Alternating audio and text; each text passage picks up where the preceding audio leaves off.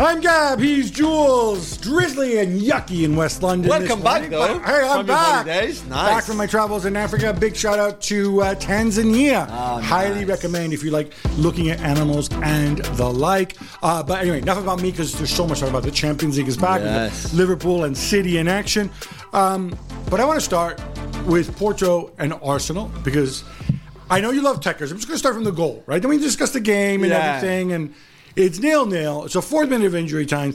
Galeno, who I thought had this incredible sequence in the first half where he hit the post and somehow missed the rebound, which the more you look at it, is probably more difficult than it appears. The rebound for sure, yeah.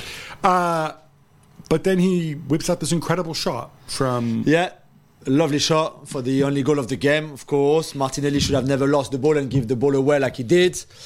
I think that David Raya is far too advanced off his line too. Thank you. But take nothing away from the curve and the way that Galeno hit the ball. I think that was a savable shot, though, to be honest. For a good goalkeeper, for a very good goalkeeper, yes. For a guy who's maybe just a good goalkeeper. Yeah, certainly not a keeper that is so advanced off his line, for sure. But take nothing away from Porto because they had a game plan that worked really, really well. They frustrated Arsenal. They take away all rhythm and tempo in the game, which then makes life difficult for Arsenal to produce anything. And Porto played and almost forced Arsenal to play their game, the Porto game, not the Arsenal game. And it worked really well, so they deserved their win. Well done to them. Sergio Conceição said before the game, Arsenal have a lot of quality, but we've got quality too. And they haven't played a team like us before in this competition this year. Yeah. Which... I thought, again, I don't want to be one of those guys who goes on about sort of defensive master classes and the importance of tactics and whatever. But Porto, I thought they denied Arsenal. They made Arsenal look like they had zero ideas. And I think some of that is actually on Arteta. I was in two minds about this. I debated this with a good friend who's an Arsenal fan. And he was saying things like, well, why not change it up earlier, right? First change, minute 74, Jorginho comes on. Only change, right? As the only change in the game. And I said, logically, yeah. You can tell your lineup's not working, right? You're not creating anything. Yeah. Change it up. But then I remembered, this is the first half of a 180-minute game. And maybe that's what, even though it seems to me it's counter to Arteta's nature, maybe that's a little bit what he was thinking. Maybe I'm giving Arteta the benefit of the doubt here. Maybe he's saying, you know what? So what? If it's a drab 0-0 draw, whatever. Yeah, I think he would have been we'll happy stuff with the them. draw. Doesn't matter. We don't score the away goals. There's no away goal rule anymore. Yeah. Let's go. Is that what he was thinking? Yeah, 100%. I know it's not a good game from his team. It's not a good game in general. There's 36 fouls in that game. The ball in play was 15 minutes, 5-0 out of 94 effective minute in the game. Only 50 of those 94, the ball was actually in play. It was just not working for Arsenal. You take the 0-0 draw, and that's why I think Arteta can be frustrated with Martinelli and the terrible pass that he tries before the Galeno goal, even if then there's a long way for Galeno to score. Still, that's not a pass that you should do, and maybe the lack of experience from this Arsenal team in the Champions League, because, Zinchenko and Gabriel Jesus were not there. Kai Havertz had played in Champions League before and even won it and scored in the final. But Pep had more Champions League appearances by far than all of the starting 11 from Arsenal combined. And I think at some point, maybe that also played because to deal with the frustration, to not make mistakes like Martinelli did or Raya did even, I think experience is quite important. Okay, yes, Pep, because he's very old. He's got more, and he played for Real Madrid. He's got more appearances. But let's be very clear on this. And I say this to praise Porto.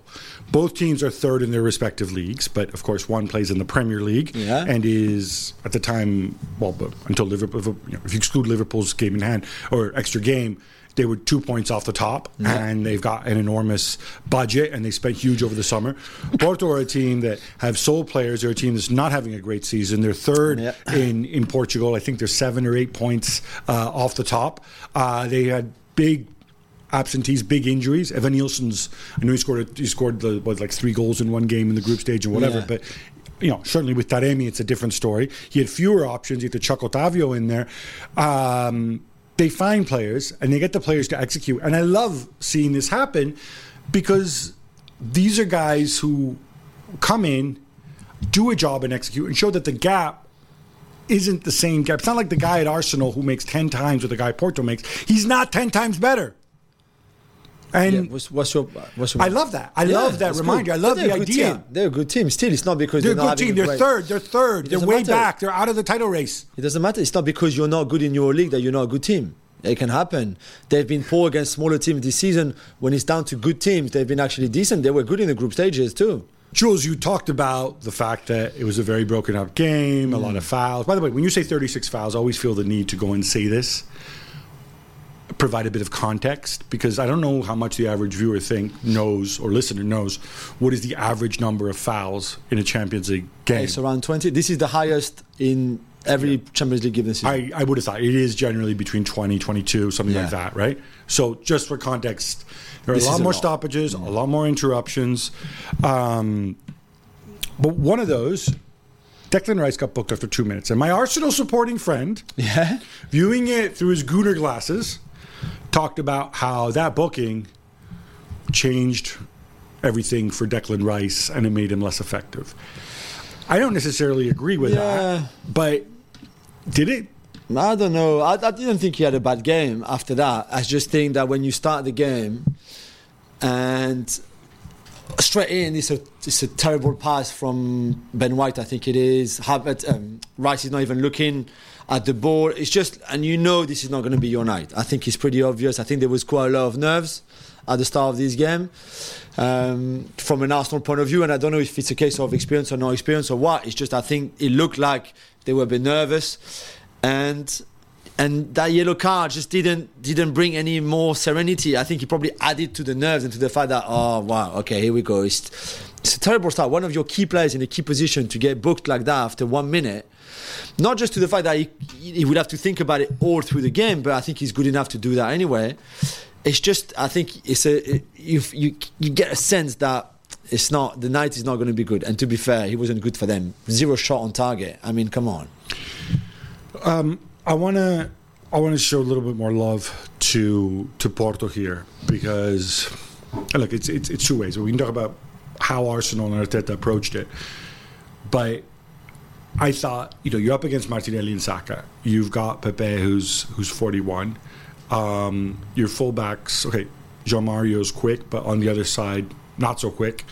And yet, I thought they took the Arsenal pace factor entirely out of the game. And they didn't just do it by defending deep.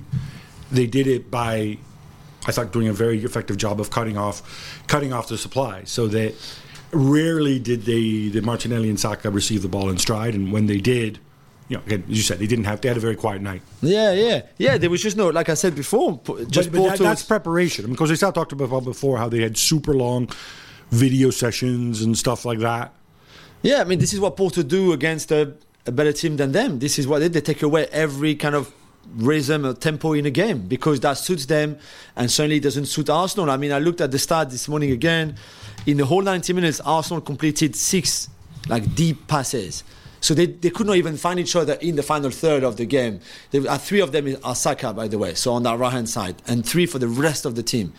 So if that part of Arsenal game is not on, then nothing is working, and it's only down to set pieces, and that's where they were the most threatening, really. Only set pieces, because nothing else in their usual game, from Odegaard to Saka, Martinelli, Havertz positioning, Trossard, all of that, just was not on because of the way Porto defended, the structure of Porto's defense, the way they were doubling up very cleverly on Saka and Martinelli, the wide players. I mean, Conceição, apart from being the son of the coach, did such a great job defensively to hedge Mario on Martinelli. I mean, the guy could not stop running. It's impressive, and Galeno has that in him. So well done to Porto in the way they just nullified completely every Arsenal kind of assets and patterns of play in a way by how brilliantly they defended.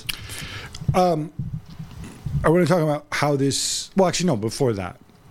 I talked about the Arteta benefit of the doubt thing. Mm-hmm. I don't like this lineup. I don't. I think against teams that...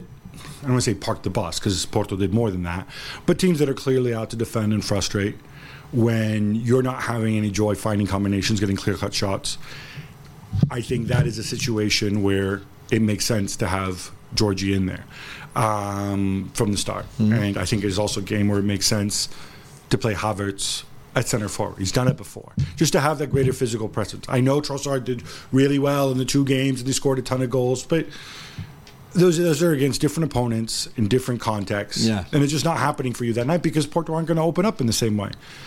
So part of me says, okay, Arteta got that wrong. Part of me also thinks maybe Arteta did this intentionally because, as I said earlier, he's viewing this over 180 minutes. Yeah. And 0-0 at halftime is a fine result.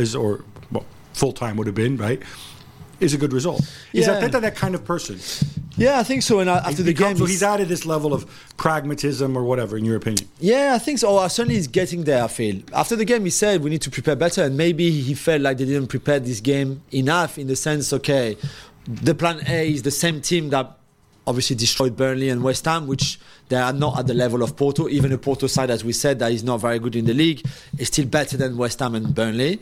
But you keep the same starting 11 because you've just scored 11 goals in 2 league games, and you think we can go away to Porto, and if we score, if we take the lead, then we can always change, bring Jorginho on. So I can also understand why he thought about that, but maybe the fact that he said we should have prepared better in a way, and we will prepare the second leg better, maybe shows that maybe himself was a bit disappointed by what they did tactically, that starting lineup. And maybe then if we think that the starting lineup was the right one, maybe he should have brought on Jorginho earlier and moved Havertz as a 9 before what he did in the 72nd minute, I think it was, or something. I want to turn around to the return leg. We were talking off air. You said that, on the FC show last night, people are saying, Arsenal heavy favourites, 80%. Yeah, Frank Leboeuf, that was. 80-20. Are you going to diss a World Cup winner's opinion? Oh, no, it's not. I'm not going to diss. I said he was wrong yesterday. I said 55-45 Arsenal. Because I really believe that Porto can go to the Emirates and do the same job. Play the same way and again try to nullify them. And basically it's pretty simple. How you can, if you're an Arsenal team like last night and nothing is working for you with the ball because the other team defends well, maybe you're not in your best form, or I don't know, all of that. There's set pieces, or there's just something brilliant from one individual that break the deadlock, and something happens from Odegaard, Martinez, which was never, no even near happening yesterday. The set pieces, I thought Gabriel at the end and 0-0 before the Galeno goal could have scored. The header on the Rice free kick. I think there might have been a foul on the play as well that would have been called. Oh, okay, maybe. Not I still think the ball went over the Right. bar. I think he should have at least on target and stuff. So set pieces, they were good and threatening. The rest, no. And for me, the second leg would be exactly the same. If none of those leaders and big stars can find a way, either individually, if the collective is not working, because I think Porto will do exactly the same, then they will rely on set pieces. So I don't think it's a given at all that Arsenal can turn around this tie and qualify. I think they are still favourite because it's at the Emirates and because they are really good. But I think that first leg showed what the limitations could be against a team like Porto, who understands and perform defensive duties so well. Let me ask you this, just as an aside. If something happens and Arsenal do go out and there's only one Premier League team left in the competition, assuming Man City advance, is there a broader message, broader conclusion that people might draw about the Premier League and the relative strength? Yeah, or is maybe. it just that you had United and Newcastle in there as 2 of your 4 who, maybe this was a step too far for them? Yeah, maybe. I do think that after just one season like this, I don't think you can just draw. It's not just one judgment. season, because it wasn't great last year either for Premier League teams in Europe. City. No, maybe. And I guess, at least for now, it will shush people saying, well, we already have the Super League, that's the Premier League, which makes no sense whatsoever. And I think this season in Champions League is showing it. It's, it's pretty simple. Quickly on Arsenal and the Premier League title race. Obviously, they're right up there. This is a very young team. This is an inexperienced manager still, Arteta. Most people logically have them as third favourites in the title run-in. How do you see them on the learning curve? In the sense that I'm actually slightly bullish. I don't like some of these lines that he put out, even when he's been successful. Yeah. We kind of tell, well, if you had it, I know you don't have a choice because people are injured or whatever. But now you've got Gabriel Jesus very close to coming back. Yeah. Thomas Partey, I think he's already training with his teammates. Tomiyasu's another one. Yeah, Zinchenko as well. Zinchenko, Fabio Vieira, who's I'm not a big fan of, but whatever. He was even on the bench last night. Yeah, he was on the bench. Yeah. So part of me says, okay, now you've got more rotation options. Although, I mean, you might not need them. But do you see any of those guys coming back into the lineup on a pretty stable basis? Yeah, I mean, Zinchenko, obviously. Yeah, right? Zinchenko, or even Tomiyasu for Kivior, who has been playing. Well, they can't both play for Kivior. No, one of them. I mean, right. If Zinchenko is not available, I think Tomiyasu probably will still provide more than Kivior. Although Kivior has done well in a slightly different role. If Ben White plays like last night, I'm having Tomiyasu for Ben White on the right. Yeah, it was not good. It was not good, but he's been good in the 5 games that they had in the league. But I think it's not even so much who's going to play, who's not going to play. He's just having all the squad being there for different options, coming off the bench, even during a game. Rotation, of course. We saw last season that they also struggled a little bit when not just Saliba was injured, but when they had some of those injuries in the second part of the season. So to try to avoid that would be a really good thing. Whether that's enough to go and win the title, I don't know. I think they will be there until the end with Liverpool and City. I think this is going to be tight. The fact that Liverpool and City play each other, even before Arsenal go to City, I think could be key, because if they can take advantage of that game and get points on either over both Liverpool and City or the losers of that game, would be really good. So yeah, I think it's going to be great. I think they have no issues at all, the players and Arteta, by being third favourite. I don't think it's a problem for them at all. The pressure is maybe on the others, and this time you're the hunter instead of being the hunted like last season. And I wonder if that suits them even more than being the hunted. I think one of the main differences with last season was that last season they had this incredible run where I think until February he basically played the same 11 all the time. Yeah, right? pretty much, yeah. Which this season, for different reasons, he hasn't done to do. I think he has more options.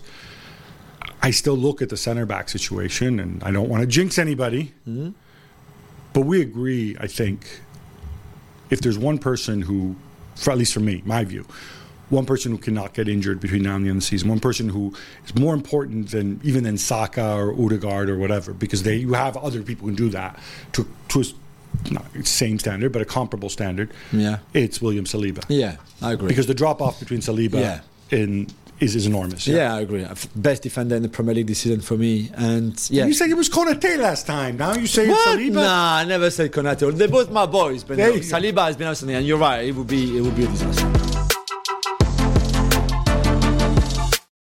We're driven by the search for better. But when it comes to hiring, the best way to search for a candidate isn't to search at all. Don't search. Match with Indeed. If you need to hire, you need Indeed. Indeed is your matching and hiring platform with over 350 million global monthly visitors, according to Indeed data, and a matching engine that helps you find quality candidates fast. Ditch the busy work. Use Indeed for scheduling, screening, and messaging so you can connect with candidates faster. Join more than 3.5 million businesses worldwide that use Indeed to hire great talent fast. And listeners of this show will get a $75 sponsored job credit to get your jobs more visibility at Indeed.com/Gab. Just go to Indeed.com/Gab right now and support our show by saying you heard about Indeed on this podcast. Indeed.com/Gab. Terms and conditions apply. Need to hire? You need Indeed. All right, enough Porto. How about some quick hits instead? Let's go, Gab. Finishes 1-1 between Napoli and Barcelona in a battle of Diego Armando Maradona's former clubs at the stadium named after him. Yeah. Both of whom, of course, have fallen on hard times, but Barca's hard times looks substantially better than Napoli's hard times, yeah? Yeah, especially in the first half. I thought they were good at times. Barcelona, they played some good football. I like Lewandowski's goal, not just for the nutmeg on the Pedri's pass and on his finishing as well, but I like his first touch. And I said it after the Celta Vigo game. I thought his goal was the first one, not the penalty. It was really well taken. The combo, first touch finish, the way he does it, of course, he's not as good as he used to be. But in those situations, it's still amazing. And I thought they deserved the lead, and I think they were good. And the second half, though, it was better from Napoli. Although I would never understand Inigo Martinez's decision to try to get in front of Osimhen, and whether there's a foul from Osimhen or not, I really could not care less. There is no foul. Like, don't don't be a baby. You're 35 years old. But it doesn't matter. Don't dive in. Don't dive in. You're far better than that. This is like a Sunday morning pub. Absolute tool, that guy. He's I honestly, I do not. He's my crazy. second least favorite Barcelona defender. Really? Yes. I know who's the favorite one. Sticking with Napoli, Gab, you must have been delighted while you were aware that the master of disaster, Walter Mazzarri, is gone and sacked. But what do you make of Francesco Ciccio Calzona, who replaced him and was on the bench for his first, obviously, game last night? I think it was his first game ever as a club manager in a professional game. Look, I bear no... You know what? Actually, I was going to say, like, I bear no ill will towards Mazzarri. Actually, yeah. I'm glad he's gone. I think decisions have consequences. And also, you've vindicated, because you've said from the beginning it was he's completely the wrong person at the wrong time. I don't know if De Laurentiis is superstitious or whatever. But look, who does he replace him with? Another, frankly, really, really odd choice. So, Francesco Calzona, other than the fact that his name kind of sounds like trousers in Italian. Also, in Naples, obviously, if your name Calzona, that job is made for you, considering, pizza, all of that. Calzone, there you go. I hadn't even thought of that. There you go. Or calzone, as people call it on the East Coast. Anyway, so this guy, he's a guy who coached in the lower levels. He was an assistant coach to Maurizio Sarri when Sarri was there, but then didn't follow Sarri on to Chelsea. Kind of did his own thing. So he already knows Naples a little bit. And then weirdly, in I think it was October of 2022, Slovakia, who are totally falling apart, their qualification process for the Euros weren't going through, but they have Marek Hamsik, and who used to play in Napoli, who remembered him. He says, "Hey, Calzona, do you want to come over and just coach us for the last couple of games? We can't really pay you much, but hey, have a go." So they come in, they do really well, they qualify for the Euros. Yeah. And now all of a sudden, he's De Laurentiis' choice. He's going to share time between the Slovakia job. And look, it's not much of a job. They've qualified, just have a couple of friendlies, exactly. Right? But it's still such an odd situation. This guy who was doing no jobs is now doing two jobs. And it's really odd to make the change on the eve of the game against Barcelona, even though I think at that point the stench of Mazzarri has gotten so big that, De Laurentiis might have been like, all right, I might as well coach a team myself. I just want this dude out of here. So, I'm curious. Yeah. I talk about wanting to root for underdogs. This man's an underdog. Yeah. And at least he went back to the 4-3-3 that yes. Napoli should play. No, and you know what? I was also, he showed personality too. He took off Kvaratskhelia, who was having a stinker. Yeah, and Osimhen. And then he took off. But what was really funny about Osimhen is Osimhen was about to come off. Simeone was all ready to come on when Osimhen scored that goal. Most managers in that situation, when the guy's just scored, you figure, they're a little superstitious. No, you leave him on. Not Calzone. He said, no, you were supposed to come off, have your little celebration. Thank you, Osi. Now it's this guy's turn. So I like that. Yeah, side me too. PSV Eindhoven and Borussia Dortmund also draw in their first leg. Jules, the big talking point is that penalty Mats Hummels gave away. Yeah, I really didn't like that game. I won't lie, but clearly the you didn't like it because Peter Bosch's team was mollering Borussia Dortmund. They had so many more chances. Yeah, I disagree. I thought this was a terrible game, terrible performance from both teams, who are much better than what they showed. And really, the controversy, I still don't understand how this penalty... I mean, I can see why he was given by the referee. Once you have a look, you can clearly see that he touches the ball. Even if it's not much, there's still contact from Hummels with the ball before contact with Hummels and the player. And I don't understand why this was not overturned. So or if you're not going to overturn it, just let the referee have another look and let the referee decide. Yeah, exactly. But I thought that was a big mistake, and let's see what happens in the second leg, but that could cost Dortmund a lot. Inter Milan beat up Atletico, but can only score a single goal. Gab, will this come back to haunt them? I fear it might. Because it's Atleti at home at the Civitas Metropolitano. And so Inter were so much better than Atletico. They could have scored 5 or 6 goals. Atleti, I was really, really disappointed. Yeah, me too. I didn't like the way he set up. Some of these guys, you're playing against Thuram and Martinez, right? So why not go out and put some pace in the back rather than dealing with Jimenez and Witsel? What's wrong with Reinildo, for example? Yeah, right? He came on, but he didn't start.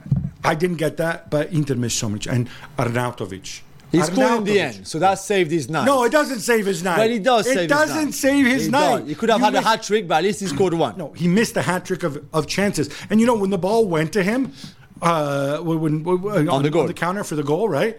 Well, first of all, it was obvious why he didn't get the pass, because the guy's like, look, you're Arnautovic. I'm not going to pass it to you. I think it was Lautaro, right? But then, so the ball deflects to him, and I'm like, oh my God, I'm sure he's going to miss another one. Nah, I can't miss. Even his finish, he puts the finish centrally. What are you doing? You have the whole goal to shoot at. It's his wrong foot. It's his left foot. You know. You're a professional footballer. To be fair, Lino could have cleared that ball. He went in because of the pace of the ball. So he still nearly screwed it up. Yeah, but he didn't. All right, So, Inter, I think, will have a lot of regrets. Let's just hope for them that Thuram is not severely injured. That's the thing. or that Griezmann is, because you take Griezmann isn't. We know Griezmann isn't, but we don't know about the groin of Thuram, so that could be a worry. Selling a little or a lot? Shopify helps you do your thing. However, you cha-ching. Shopify is the global commerce platform that helps you sell at every stage of your business. From the launch your online shop stage to the first real life store stage, all the way to the did we just hit $1 million stage? Shopify is there to help you grow. Shopify is your no excuses business partner. Sell without needing to code or design. Just bring your best ideas and Shopify will help you open up shop. What I love about Shopify is how no matter how big you want to grow, Shopify gives you everything you need to take control and take your business to the next level. Because businesses that grow with Shopify. Sign up for a $1 per month trial period at shopify.com/GabJuls, all lowercase. Go to shopify.com/GABJULS now to grow your business, no matter what stage you're in. Shopify.com/GabJuls.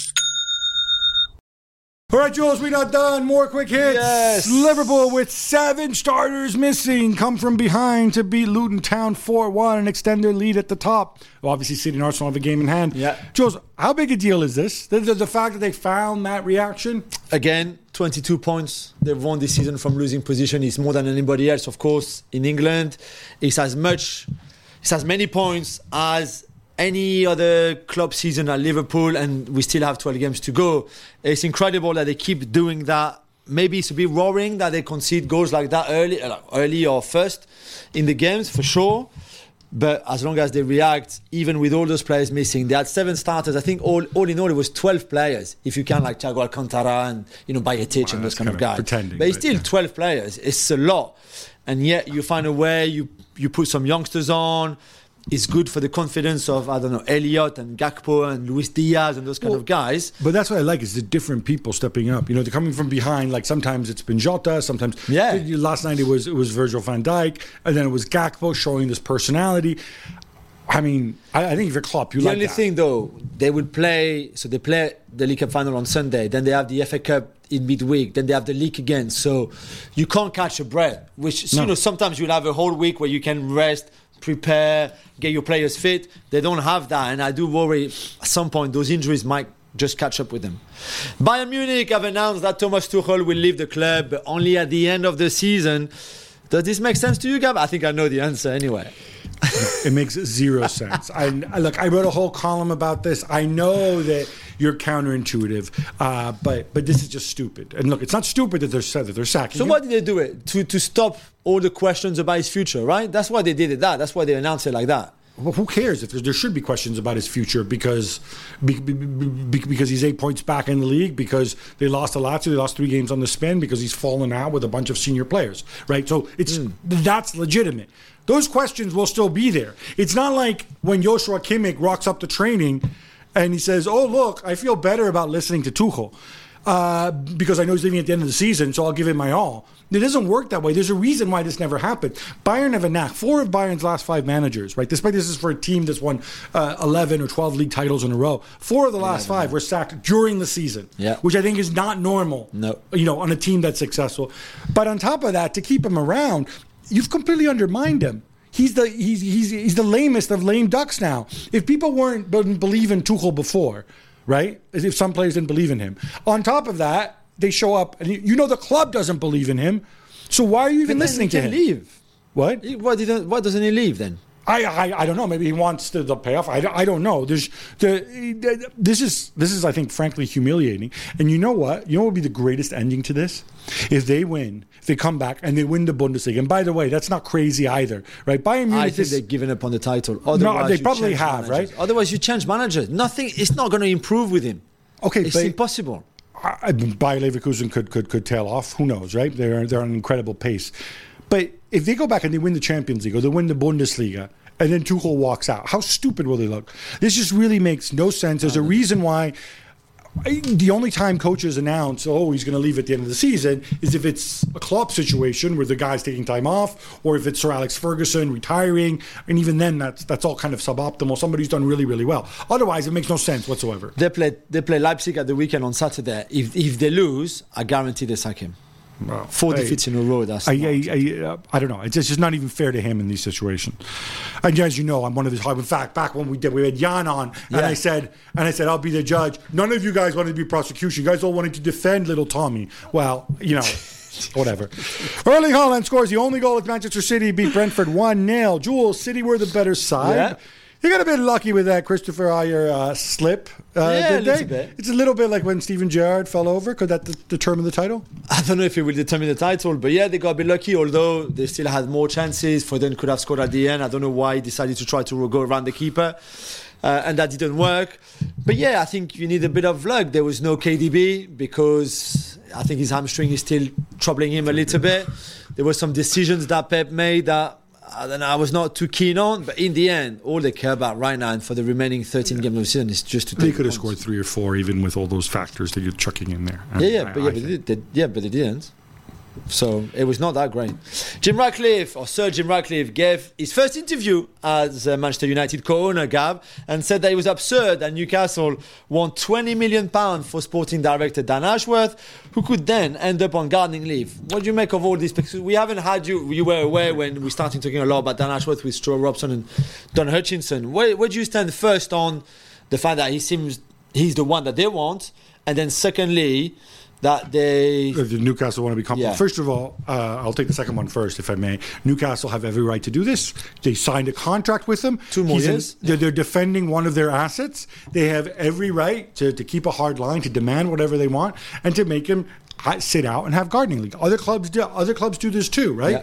Yeah. So Newcastle are 100% within their rights to go and do this, and to go and say like, oh, but Pep Guardiola doesn't keep players who don't want to keep their, like, as Jim Ratcliffe says, he's being disingenuous. You're a businessman, you know that it's business. Newcastle have every right to do this. Yeah. Whether he's the right guy, he's certainly a guy who's gotten a ton of praise. He gets a lot of good press. I think part of it is because it's deserved, but I think also you want to really evaluate. This is the same guy who, when he was with England, he appointed Aidy Boothroyd and for the under 21s, and he did a great job. England are really good now, became good while he was there. But I want to ask him, like, dude, what were you thinking with this Aidy Boothroyd, right? Yeah. Because it's just there's not whether you think he's good or bad. It's a style of football. It doesn't make any sense, right? Yeah. So you'd want to look at stuff like that. You'd want to look at his appointment of Sam Allardyce with England. You just ask him, was it your choice or was it somebody else's? Well, what do you see football-wise? But beyond that, I mean, what he did at Brighton, I think, speaks for itself. More United. Luke Shaw is out for the rest of the season and possibly the Euros too. Jules, how big a blow is this? Yeah, I think it's a massive blow for United, of course. That means probably Diogo Dalot playing at left back and Wan-Bissaka at right back. It's for him as well. I mean, he can't, again, get a break with injuries. I think he's missed 200 games already since joining United almost 10 years ago through injuries between club and England. It's just really sad, and it looks very unlikely that he can be fit for the Euros. Ratcliffe has also some interesting things to say, Gabi, about the government funding a new stadium for Manchester United. Yeah, it was interesting because he's kind of trying to play the regional card because he's from there. Yeah. And he says, well, people in the north pay taxes, but, London gets, they have Wembley Stadium and they have the National Rugby Stadium and they have the National Tennis Center, I think, or whatever he talked about, the Olympics, blah, blah, blah. People up north pay taxes too. And I'm like, are you sending a message that the government should be paying for the refurbishment of Old Trafford? I thought that was a bit curious. It sounds like, you're playing to local pride. But then again, hey, that works. If you don't ask, you don't get. Yeah. I don't know if this makes sense, and this isn't a political discussion about taxpayer money, but I think it shows you that this is his medal and he's willing to push the envelope. I thought it was really interesting. I mean, what he said. There was a lot of things, I think, to unpack. He talked about Mason Greenwood as well, saying that they would make a decision at some point, that he's a United player, which some people interpreted as a hint that he might stay at the club. I don't know if you read it that way. I mean, whichever way it does, United had their internal investigation. They came to the decision that they came to. They also have a fiduciary responsibility towards their shareholders. Yeah. I understand why he said that. Does he want to review that? Because obviously that was done before he arrived. Right, but equally, I think they're going to look at what progress has Greenwood made. Do we feel differently about how we want to deal with him? He has a contract through 2025 and a 1 year, there's a club option to extend it for a year, right? Yeah. He is a club asset as a player. So I think that was the road, that was the point he was trying to get across. It would be stupid for him to say, no, he'll never play for this club ever again. Yeah, right? yeah. So it's kind of it's a trap question, basically. Yeah. He also said that Sir Dave Brailsford would be heavily involved, which, again, I've said it before, I'm going to say it again. I'm not really sure if it's a good thing or bad thing. Because at Nice, when Brailsford got involved, he did a lot of stupid things. And Radcliffe also said you yesterday... You like the Aaron Ramsey deal? Well, and Joe Bryan. Remember Joe Bryan? No, nobody remembers Joe Bryan, but say... This is former Fulham star, Joe exactly. Bryan. Brailsford signed him. But Radcliffe also said yesterday that they made mistakes at Nice that they don't want to reproduce at United. So I'm hoping that at least they've learned from what they did wrong at Nice and not redo it again. Maybe one of the most interesting things, if you're a United fan as well, is what he said about the stadium, and we mentioned it a little bit there. I won't lie, I was a little bit lost because he said having a brand new stadium for United would cost you £2 billion. If you want to refurbish Old Trafford, it would cost you £1 billion, and you can have a really nice 80,000, 90,000 seats, like the Wembley of the North. He loves that expression. But I'm not sure if he said it's better to have the brand new one or refurbish Old Trafford as it is, because he said it's also difficult with Old Trafford. You're over the train line. So I was a little bit lost, and I'm not sure in the end what he meant. He also said, or maybe the government could just build or contribute or whatever. Maybe we could build a £2 billion new stadium and then redevelop Old Trafford kind of on a smaller basis, and then the Manchester United women's team. Right. Because he's an older gentleman, he called it the Manchester United ladies team. Yeah. Could play there, maybe youth teams, maybe other local teams. Kind of like, how Barcelona have the mini estadio. Yeah. I don't know. Look, I'm sure that United have a plan for this, and they've been through the plan. I don't think they want to reveal the plan. So he goes off and he talks about a million different possibilities because at this time they don't want to commit to anything. Yeah. Right? They don't want to reveal. They don't want to show their which hand, is fair right? enough. I'm giving him the benefit of the doubt here. Yeah. I don't want to believe that he came out and he said all these possibilities because he hadn't thought about it. Surely he has. And by the way, the customary reminder, he's in control of the football side. The Glazers are in control of the money side. It takes money to run the football side. So all these things, the Glazers are loving it. Like, you go out there, Jim. Enjoy. Go and talk to them. and we'll be making the decisions. Not a great year for Uncle George's boys, Jules. Nope. Rino Gattuso has been sacked as Marseille manager. But I'm kind of surprised by who is replacing him. And I really want to know, will you remember his name? Yeah, I will remember his name this time. So Gattuso sacked after 5 months. It was just not working anymore. One of the worst tenure for Marseille coaches in the history. I think it's 10 games now without a win. They lost at the weekend, which... Do you notice his career has really nosedived since he signed with Uncle George? Yeah, I mean, completely. You're right. Some people, Uncle George is good for some people, clearly, like Nuno, who keeps getting jobs. Yeah. He was going to get the Spurs job. Reno, remember? And then it didn't happen. The Fiorentina job, and then it didn't happen. And now Marseille, 5 months. To be fair, I don't think it was all on him. I think the club didn't really help with the recruitment and all of that. But in the end, it was just not good enough. They got rid of him. But you're right. Maybe I was going to say the worst. It's not the worst because we need to give him a chance. But it's the fact that they replaced him by Jean-Louis Gasset. If you don't remember who Jean-Louis Gasset is, he's the Ivory Coast head coach who got sacked halfway through the African Cup of Nations. So, which I believe is a first for a head coach to be sacked halfway through a World Cup, Euros, AFCON, Asian Cup, Copa America. Gold Cup, whatever you want. I don't know of any other who was sacked halfway through, but that was his case. And now, at the edge of... the team did so well after he left. Yeah, as well. Because he laid the foundations, right? Well, that's probably what Marseille are thinking. He's 70 years old. He's this big character in French football. His dad created the Montpellier football team, football club. So he's been around the block for a long, long time in Paris, Bordeaux, Saint-Etienne. A lot of rivals club, by the way, to Marseille. But hey, he signed a short-term deal. And I think what also amused people, I mean, there's a few things. The reaction in Marseille has been priceless. In L'Equipe this morning, they've asked a few fans outside the Commanderie, the training ground, what do you make of Gasset's appointment? And one guy said, why did they bring Joe Biden to our club? Which is, I know. Gab, the football world, however, more seriously, is shocked by the passing of Andreas Bremer, who passed away at 63 years old yesterday. Yeah, he was unwell, but I think a lot of people didn't remember him. I remember him as a player, obviously a phenomenal left back. Yeah. Was part of Inter, sort of tremendous team that set a points record total in Serie A in the 1989-90 season, together with Lothar Matthäus and Jürgen Klinsmann, and then of course they went on and they won the World Cup with Germany, which I enjoyed less because I was in Italy at the time. But yeah, that's another issue. For me, what sticks out to Bremer, and I would say this to every single young footballer in the world, Andreas Bremer was a pure two-footed player. Mm-hmm. He became a two-footed player. His father was a coach who just said, train your weaker foot. Young footballers out there, even adult footballers, listen to the guy who tells you to train your weaker foot. Yeah. He became so good that he scored free kicks in a game, one with his left foot, one with his right foot. He would take penalties with one foot, he would take free kicks with the other foot. The amazing thing is he was pretty much unplayable it's kind of like that early sort of wing-back role. Yeah. Because you couldn't show him onto his weaker foot. He could cross the ball with either foot. And you always go on about footedness. Yeah. You go on about the left-footed center back, all this nonsense. Yeah. But you're right. Yeah. If you're two-footed, I don't understand why, if he can learn it, I think other people can learn it. Yeah, Honestly, you're absolutely right.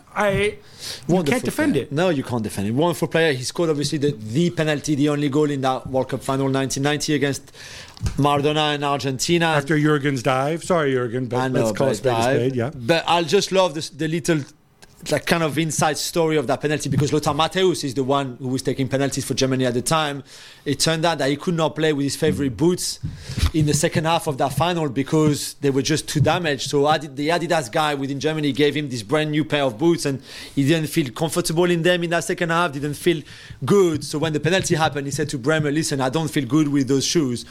I know how good you are taking penalty. You take this one. Otherwise, Matthäus would have taken it. Bremer took it, scores against Goicoechea, one of the best goalkeepers on penalties in history of the game. So yeah, that's the little story as well of Andreas Bremer. A tremendous character. Thoughts go out to his family. Now, this was way back on Monday night, but Girona lost away to Athletic Bilbao 3-2. Juls, it's now 1 win out of 5 in all competitions, and they're 6 points back. Which means they're closer to 5th place than they are to league leaders Real Madrid. Is it all over? Yeah, I think it is. Unfortunately, for La Liga fans who would have loved the very competitive end of the season, I don't think anybody would be able to catch Real Madrid. And for Girona, I mean, I think they must look behind their back, though, and behind themselves, because it's not just Barcelona and Atletico Madrid, of course. There's also Athletic Club de Bilbao, who are just behind Atletico Madrid, just 2 points in 5th place behind them. And I think between them for the 3 remaining positions to qualify for the Champions League, unless Spain, and right now they have the 5th place going into the Champions League next season. No, they don't. No, they don't, because it's Italy and Germany. Yeah. So those 4 clubs for 3 positions, if they only have 4 to go into Champions League next season, I think that would be an interesting battle. And I think if Paris Saint-Germain knock Real Sociedad out of the Champions League, I think they're capable of going on a run as well. True. That's true. Dani Alves has been sentenced this morning, on Thursday morning, to 4.5 years in prison after found guilty of rape in a nightclub toilet on New Year's Eve 2022. Gab, what do you make of it? I mean, we have to say as well that he can still appeal. His lawyers can still appeal, and so are the defendant lawyers too. So it might not be the end of this story. No, I mean, I think we're talking about a retired footballer either way at this stage. you want justice. If the evidence shows that this is what it is what it is. Yeah. And you're glad that certainly having money and fame means that you're still treated equally under the law. From what I read in the accounts, what really hurt him, and part of the reason he was convicted, was that he initially said he didn't know the woman who accused him. Yeah. And then later he said the sex was consensual. Yeah. Now, I don't see how you can possibly justify that in your statements to police. And I think that is a big part of the reason why things ended up the way he did. I just hope that the victim in this, finds some solace and some serenity after what must have been a horrendous experience. Kang-in Lee flew all the way to London. From Paris. It's not that far. Yeah, he might haven't taken the train even. You would think he's not rich enough to afford a private flight like your buddy Hugo Lloris, yeah? I bet Kang-in Lee loves the environment. He wouldn't do that. Anyway, he came all the way to London to apologize in person to Hong-Min Son.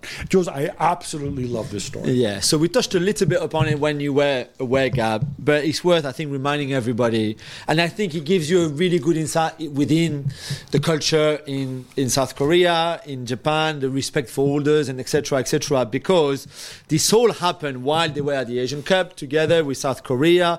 And one evening at dinner, it seems like some younger players in the squad left the team dinner early to go and play table tennis, which Hong-Min Son and some senior, more ancient players didn't appreciate, so they told them off. Then there was a bit of a tension there, and apparently Kang-in Lee even tried to, punch or slap. Or he hurt his finger, I think, was the... he hurt Hong-Min Son's finger. Something like that happened. Clearly physical between Son and Lee. After what, Kang-in Lee apologized and felt like was ashamed by his behavior, let's put it that way. So they met to clear the air.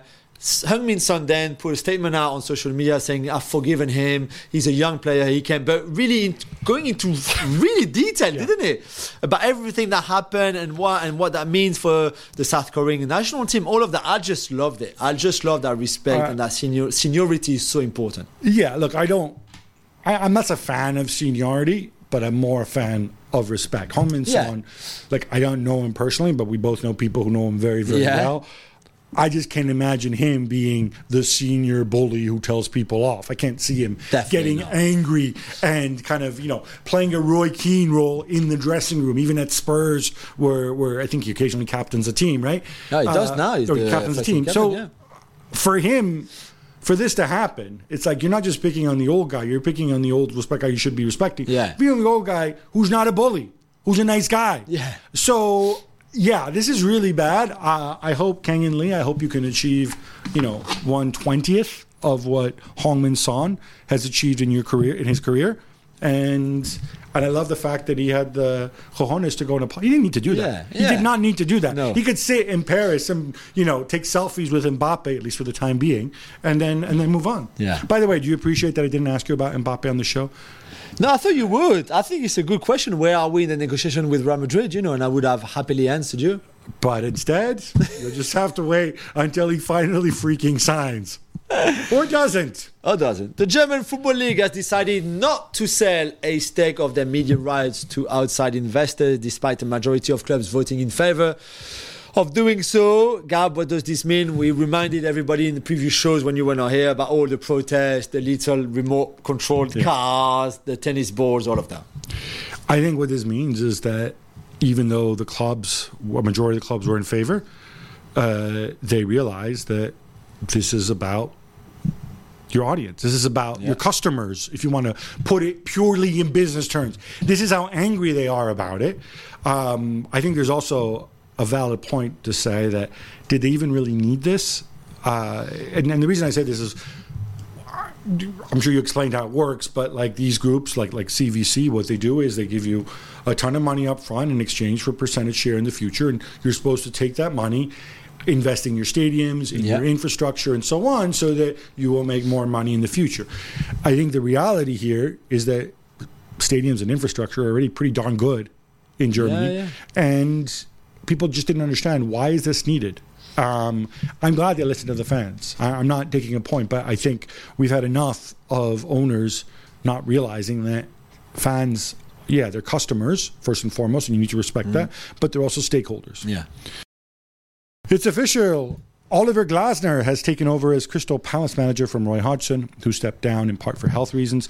Jules, on Monday they drew 1-1 with Everton and are 5 points from safety. Do you like this appointment? I like Oliver Glasner, to be fair. I liked him when he was at Wolfsburg and qualified them for the Champions League. I liked him with Frankfurt, especially when they won the Europa League. He's an Austrian, I think, quite molded into the RB kind of philosophy, if you want, in terms of intensity. I think that Ralf Rangnick had a quite a big influence over him. But I think people think Ralf Rangnick is a dope in England, so I don't know. You want to say but that still, quietly. A good part of Ralf Rangnick, let's put it that way. So I like it. We've said many times before, we are nothing against Roy Hodgson. I just didn't think he should have got this year currently in the season. I thought last summer, after he kept them up, replacing Patrick Vieira, they should have moved on to someone with a proper philosophy for the midterm, if you want, not Roy Hodgson. I think they've got that with Glasner now. I hope they back him up in the transfer window, because this is a squad that needs reinforcement or needs some investment, letting players go and signing some new ones. But I think he can work really well in the Premier League. Yeah, and obviously, first of all, you want Roy Hodgson's health. You want him to be happy and healthy for as long as he can be. I think it's an interesting one. I think they went into this season thinking, all right, this is going to be a transition, because let's face it, we have these 3 clubs that have just been promoted, and we're safe no matter what happens this season. So we can kind of have this as like Roy Hodgson's kind of farewell tour. Yeah. Our star players, Eze and Michael Olise, we have them for another year. We're not going to go down, because let's face it, Sheffield United are imploding and have no money, because Luton Town, are like the size of a thumbtack, so they'll definitely go down. Everton will get a penalty. Burnley, we expect to be bad. I'm pretty sure all these thoughts went through their head. Yeah. There's no way. Now they find themselves, they have a cushion there. They have 5, but it's not much. But Luton are like those like nasty rabid dogs with a bone that don't go away. Yeah. Everton, you don't know what's going to happen. Yeah, they might get another points penalty. They might get some points back. You're not in a comfort situation. So I think in some ways it made sense for Glasner to come in. Even if they're fine, he can adapt to the league. And then they can retrench next year, either with Olise and Eze, or if they sell them, they'll have the funds to reinvest in the squad. Back to Brentford, Gab. Club owner Matthew Benham has hired an outside advisor to explore the possibility of selling all or part of the club. Reportedly, the valuation is as high as £500 million. Okay, so when I first read about this, I read about this in a mid-market tabloid newspaper, and they said it was $400 million. Then I read this in the Times, a very well-sourced story. They're saying they want $500 million. Yeah. And I'm thinking, what planet do these people live on? And the reason I say this is that, and I'm not dissing Brentford, it's been fantastic what they've done. They've built a fantastic little stadium and everything. But there's a reason. Matthew Benham's not a dumb guy. He built that stadium to be a, 24,000 seat stadium. You pass it when you come in from Heathrow Airport into central London for a reason.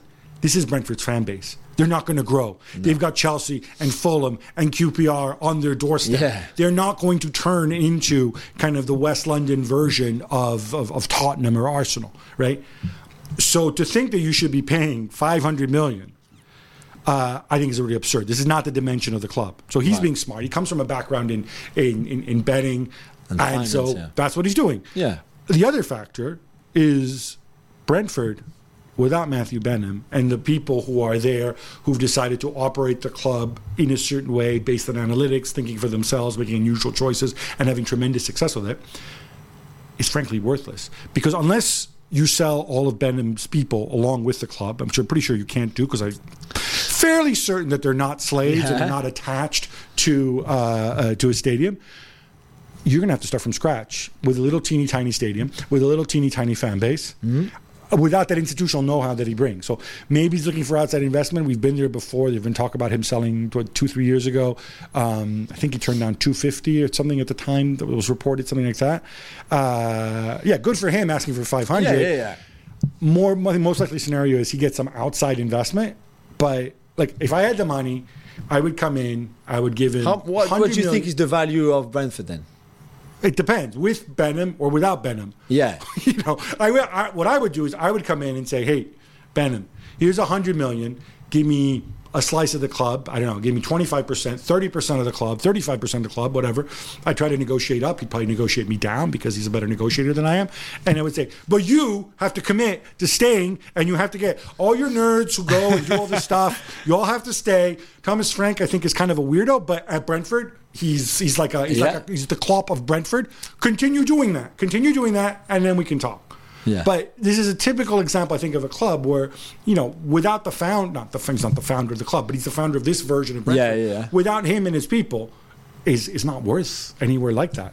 And I hate this, and I don't say it in a negative way. I say it in a positive way.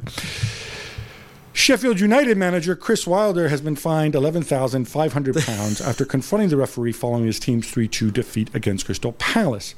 He was particularly offended that one of the assistant match officials was eating a sandwich at the time, and he ranted and raved, saying it was disrespectful afterwards on local radio. Yeah, I mean, the fine, £11,000, there's no point. And we've said that even before for more expensive fines. This is nothing for Chris Wilder and how much money he's earning. It's nothing for a football club. Just don't do the fine. I was actually thinking about principle. This. How much money do you think Chris Wilder makes? No, but I think this is a week's wages after tax for Chris Wilder. Maybe even less than that. But I don't know whoever sets the fine from the Premier League. But what did they think? Okay, we're talking about sandwich here. We can't go too high, can't go too low. How do you end up with £11,500 of a fine? This is ridiculous. What's the algorithm? Yeah, exactly. Who decided that? I don't know. Also, I'm not sure that the assistant match officials eating sandwiches had any impact on the game whatsoever and on his team performances. Please realize a little bit, a modicum of respect. If you go after the match, it's not like he was eating a sandwich during the game, right? This is afterwards, right? Scrolling on social media on his phone. Sorry? It's not like if he was eating a sandwich going on social media on his phone while the game was happening. Yeah, so if you go afterwards to go and shout at the referee, presumably in the referee's dressing room or somewhere in the stadium, what do you expect them to be doing? The man's having a snack. The assistant referee's having a snack. Be grateful that they give you the courtesy of listening to you rant when you know the referee doesn't have a time machine. He can't go back in time. You're just getting things off your chest because you're feisty or whatever. And then to go and blab about it to the media afterwards, which is the real reason he got fined. Yeah. No, this is not acceptable. And no, I'm not picking on Chris Wilder and Sheffield United because it's a little club, because if you pay attention, Jose Mourinho, who is a million orders of magnitude bigger and more important than Chris Wilder, we've had to go at him when he's done stupid things like this too. It happens. Of course we do. Sergio Dest is lamenting the fact that the Copa America is being held in the United States this summer, comparing to playing the Euros in Africa, and saying that it was about money, not football.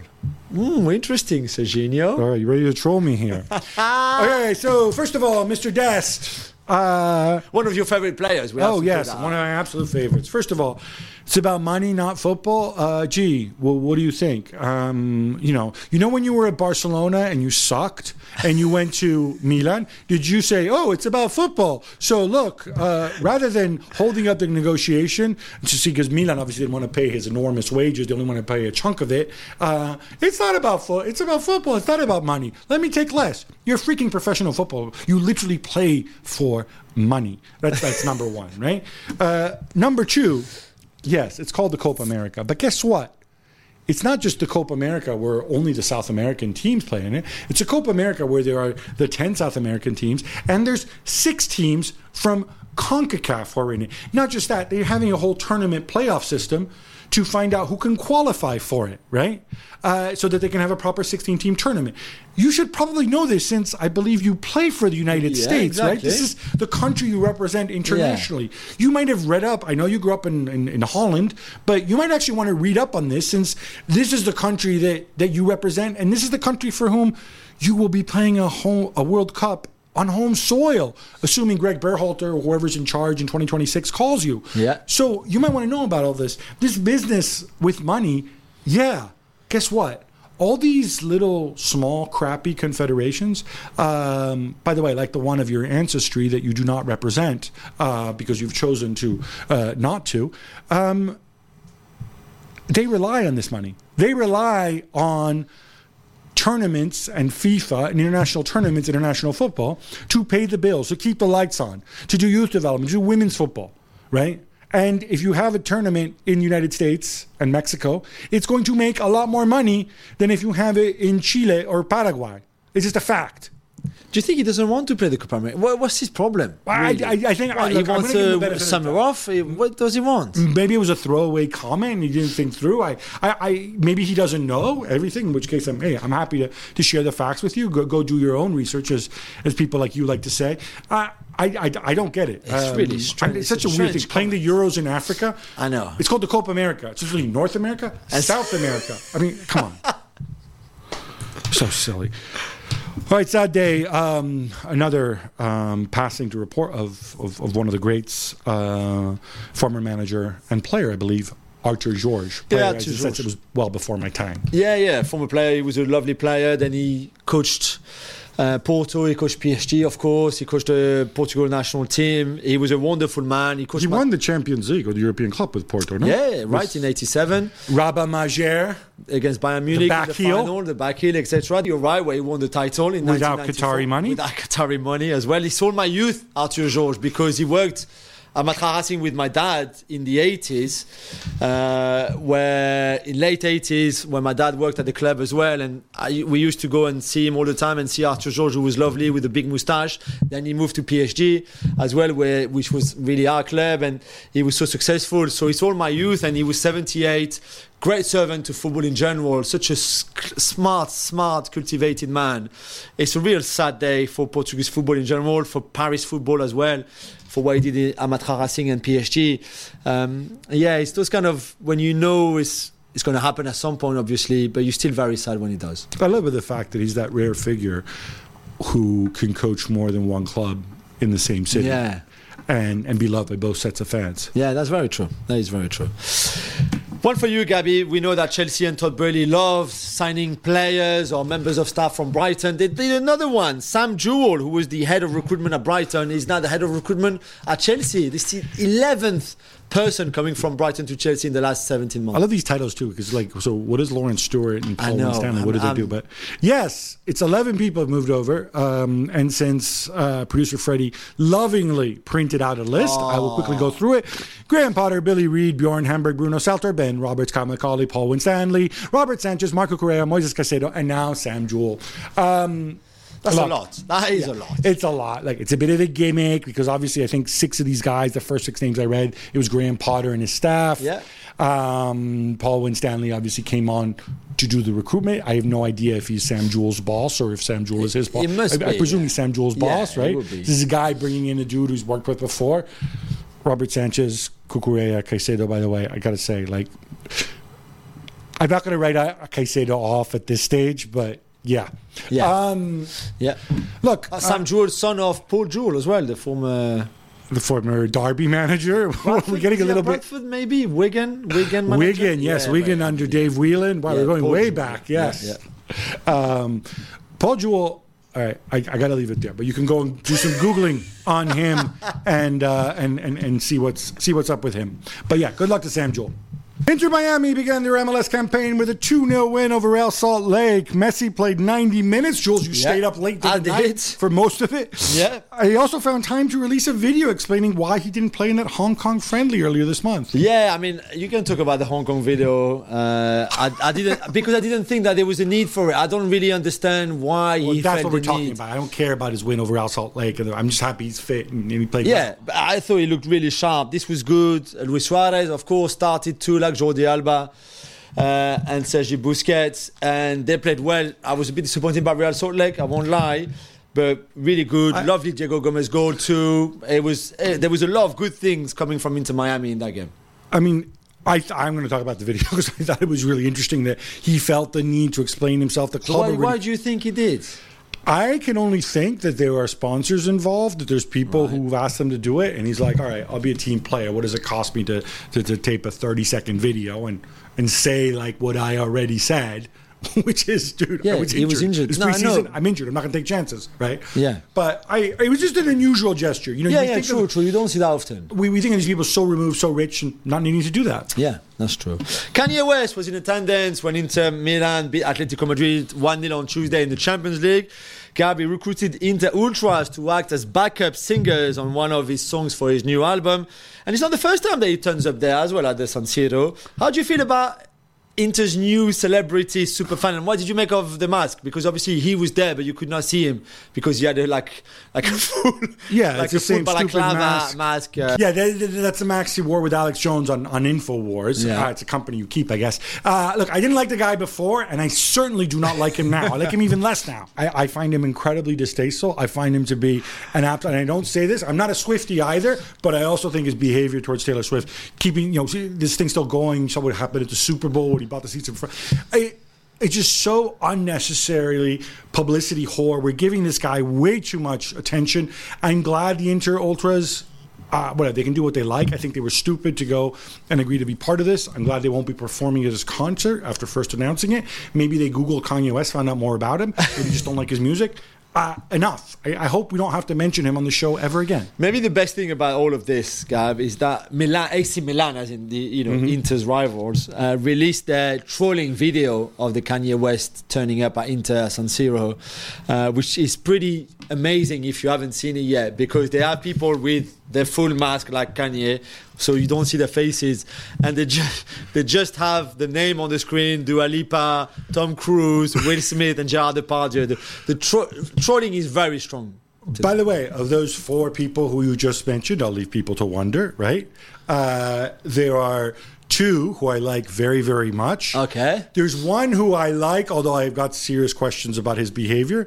And there's one who I think was talented, but obviously isn't very popular in Germany with good reason. So it's an interesting mix there. I wonder who chose those four. Also, I wonder which of the four do they get to play? People would ask now who are the two favorite. You can go ahead and speculate all you like. Okay. I'd love to meet the real life person who impersonated Depardieu. I'm imagining. Yeah, I mean, they did the nose really well. You can see it from the mask. All right, Jules, this brings us to an end, but we got to come back on Monday. Because there's so much going on this weekend. Plenty to talk about.